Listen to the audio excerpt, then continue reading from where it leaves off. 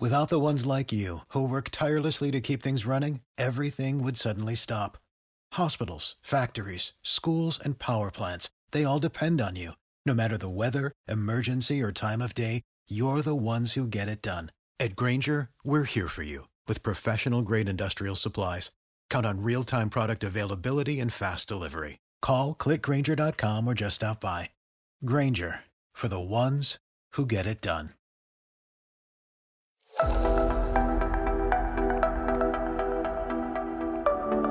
Sometimes accruing debt just can't be avoided. It can, however, be a struggle trying to figure out how to pay it off. Welcome to Pennywise, a Lee Enterprises podcast. I'm Amber Moten, producer and editor of the show, filling in for Nat Cardona. Jill Gonzalez from Wallet Hub is joining me today to talk about the best ways to pay off debt. Jill, thank you so much for being here for the podcast.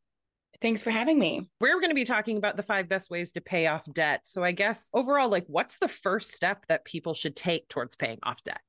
So the best way to really pay off debt is definitely a multi-pronged approach so that you're ready for your future once you don't have this debt anymore. So look at your spending patterns, get current on your payments, lower your interest rates. All of that starts with stopping the bleeding by making a budget. We definitely hear about that a lot. You mentioned lowering interest rates, and I know I hear about that all the time, but how can that actually be done? Right. So lowering your interest rates on your debts is going to lower your costs overall.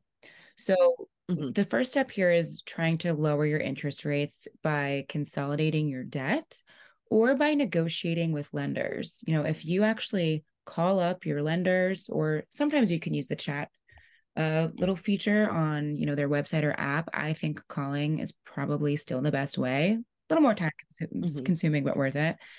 80% of the time, if you ask your lender, hey, I want a lower interest rate, or I'm considering, opening up a new card, jumping ship, something like that, then they'll negotiate with you and you should be able to get that interest rate lowered.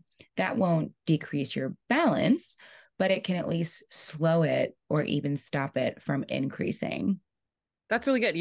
I've heard that you can do it, and I fully admit I have never attempted, but to hear that statistic about how many, the chances of it actually happening, that is going to motivate me, I think, to actually do it in my own life. Exactly. Yeah. Take the risk. What have you got to lose? Right. Worst case, they say no, and I'm still making my regular payments with my regular APR, right? And I feel like I've always been told to have an emergency fund, but, how can someone do that if they're also struggling with debt? Yeah. So when we talked about budgeting, so part of your budget and, our first step here is going to be budgeting for saving. So that's going to become your emergency fund. So that's something that we need. Setbacks happen all the time. We just came off of a huge pandemic. A lot of people lost jobs. There were a lot of emergency health issues. So, there are setbacks that happen all the time that even if you pay your debt off, can send you right back to it. So any safety net that you have can keep you afloat just enough to avoid erasing all your debt payoff progress that you made. So ideally one day you'll be able to have 6 months to a year's worth of income as an emergency fund, but, take small steps and start with just budgeting for any type of saving in your step number 1. I like that. That makes it sound a lot more manageable than when you say taking steps to do it, start doing it, as opposed to, no, you need to have 6 months immediately. I think that hearing that, it's kind of intimidating for people when they're struggling. Exactly. And that's kind of the key here. I mean, that's why we started off with saying stop the bleeding, because I think sometimes people get so overwhelmed. They're like, I don't want to look. I don't even want to look at my savings right now. I don't want to look at my credit card bills. I don't want to look at my, banking app. But that really is number 1. You got to know where you stand on each of your balances and, what you can afford to pay off now, what you're working to pay off later. But stopping the bleeding and just, making it more manageable is the first step. Without the ones like you, who work tirelessly to keep things running, everything would suddenly stop. Hospitals, factories, schools, and power plants, They all depend on you. No matter the weather, emergency, or time of day, you're the ones who get it done. At Grainger, we're here for you with professional-grade industrial supplies. Count on real-time product availability and fast delivery. Call, click Grainger.com, or just stop by. Grainger, for the ones who get it done. Right. Baby steps. So if someone has a balance on multiple credit cards, which I think is a lot more common than most people think, what's the best strategy for dealing with that? So this is what I refer to as the island approach. And for all of us in debt, I know it's hard to think about Hawaii and ever being able to go there.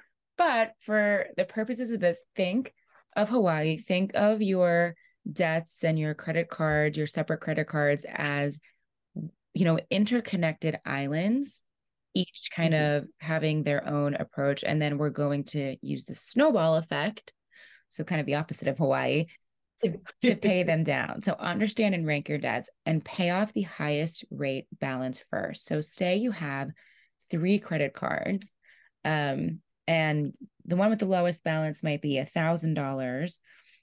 The one with the lowest balance after that might be $800. But the difference is that $1,000 balance has an interest rate of 20%, and your $800 balance has an interest rate of 26%, which is actually the average right now, which is the highest it's ever been. Wow. So you want to rank that highest rate balance first, because that is costing you the most money over time. So instead of sprinkling any extra cash you have on hand across all of your credit cards, focus any extra cash on that one with the highest balance and pay the minimum, do the minimum bills on the other. And then once you've paid off that highest rate balance first, then you can move on to the next highest rate balance. So that is really going to be the cheapest and the most efficient way for you to pay off your debt. There's something to be said for tackling the smallest island first as well. I mean, if you do have a balance that is $100 and you know that you can tackle that, it might be worth the psychological payoff for you to do that. And that's just a different approach. It's not the least expensive approach, but maybe you do need that to even get into this mindset of paying off debt. And hey, you can mix them up. Maybe you need to do that to dip your toe into debt payoff, and then you switch to the bigger island, and then you get to the middle one. So it can definitely be whatever works for you and whatever motivates you. So there's no real wrong approach. It just might be financially smarter to pay off that highest rate balance first. Exactly. That's going to be the least expensive. I like that. So what other debt solutions can people explore if they maybe aren't able to be completely or feel that they're being completely successful with the tips we've already discussed? Yeah, so this will really depend on the size of your debt. There is what's called debt settlement that typically happens directly with your lender. So you pay a portion of what you owe as a lump sum. If you're already in default, it's usually unavailable. And then any amount forgiven will probably be taxed as income by the IRS. So that's good to keep in mind. But essentially, you're paying off what you can pay off and hopefully getting the rest forgiven. That's debt settlement that happens directly with your lender. And then the other option is bankruptcy, which is not necessarily the end of the world. There's Chapter 7, Chapter 11. The bad news is it does really tank your credit score. You're going to have to work on that after this. And basically, it either restructures your debt with a 3 to 5 year payoff plan. That's Chapter 11. Then that's usually the most common. Or it discharges all of your unsecured debt, which is Chapter 7. And that's a little bit harder to essentially get approved for. But Chapter 11 bankruptcy, especially after a pandemic, especially in the midst of sky-high inflation, is a lot more common than people think. I know a lot of people tend to think of bankruptcy as kind of a scarlet letter when it comes to finances. So it sounds like it's something if you desperately need it, but maybe not look at it as your first choice. Exactly right. So, hopefully when you do these other steps, budget, lower your interest rate, rank your debts, then, if none of this is working and you've exhausted other options, bankruptcy is certainly there. I really appreciate everything that you've mentioned. Is there anything else you just kind of wanted to add? So if you need, more help on any one of these things, there's guides at Wallet Hub to, really get into budgeting or really get into the island approach, the snowball method, the avalanche method, all of which we, briefly mentioned here.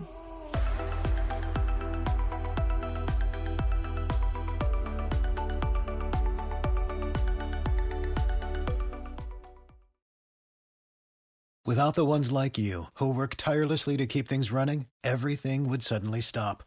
Hospitals, factories, schools, and power plants, they all depend on you. No matter the weather, emergency, or time of day, you're the ones who get it done. At Grainger, we're here for you with professional-grade industrial supplies.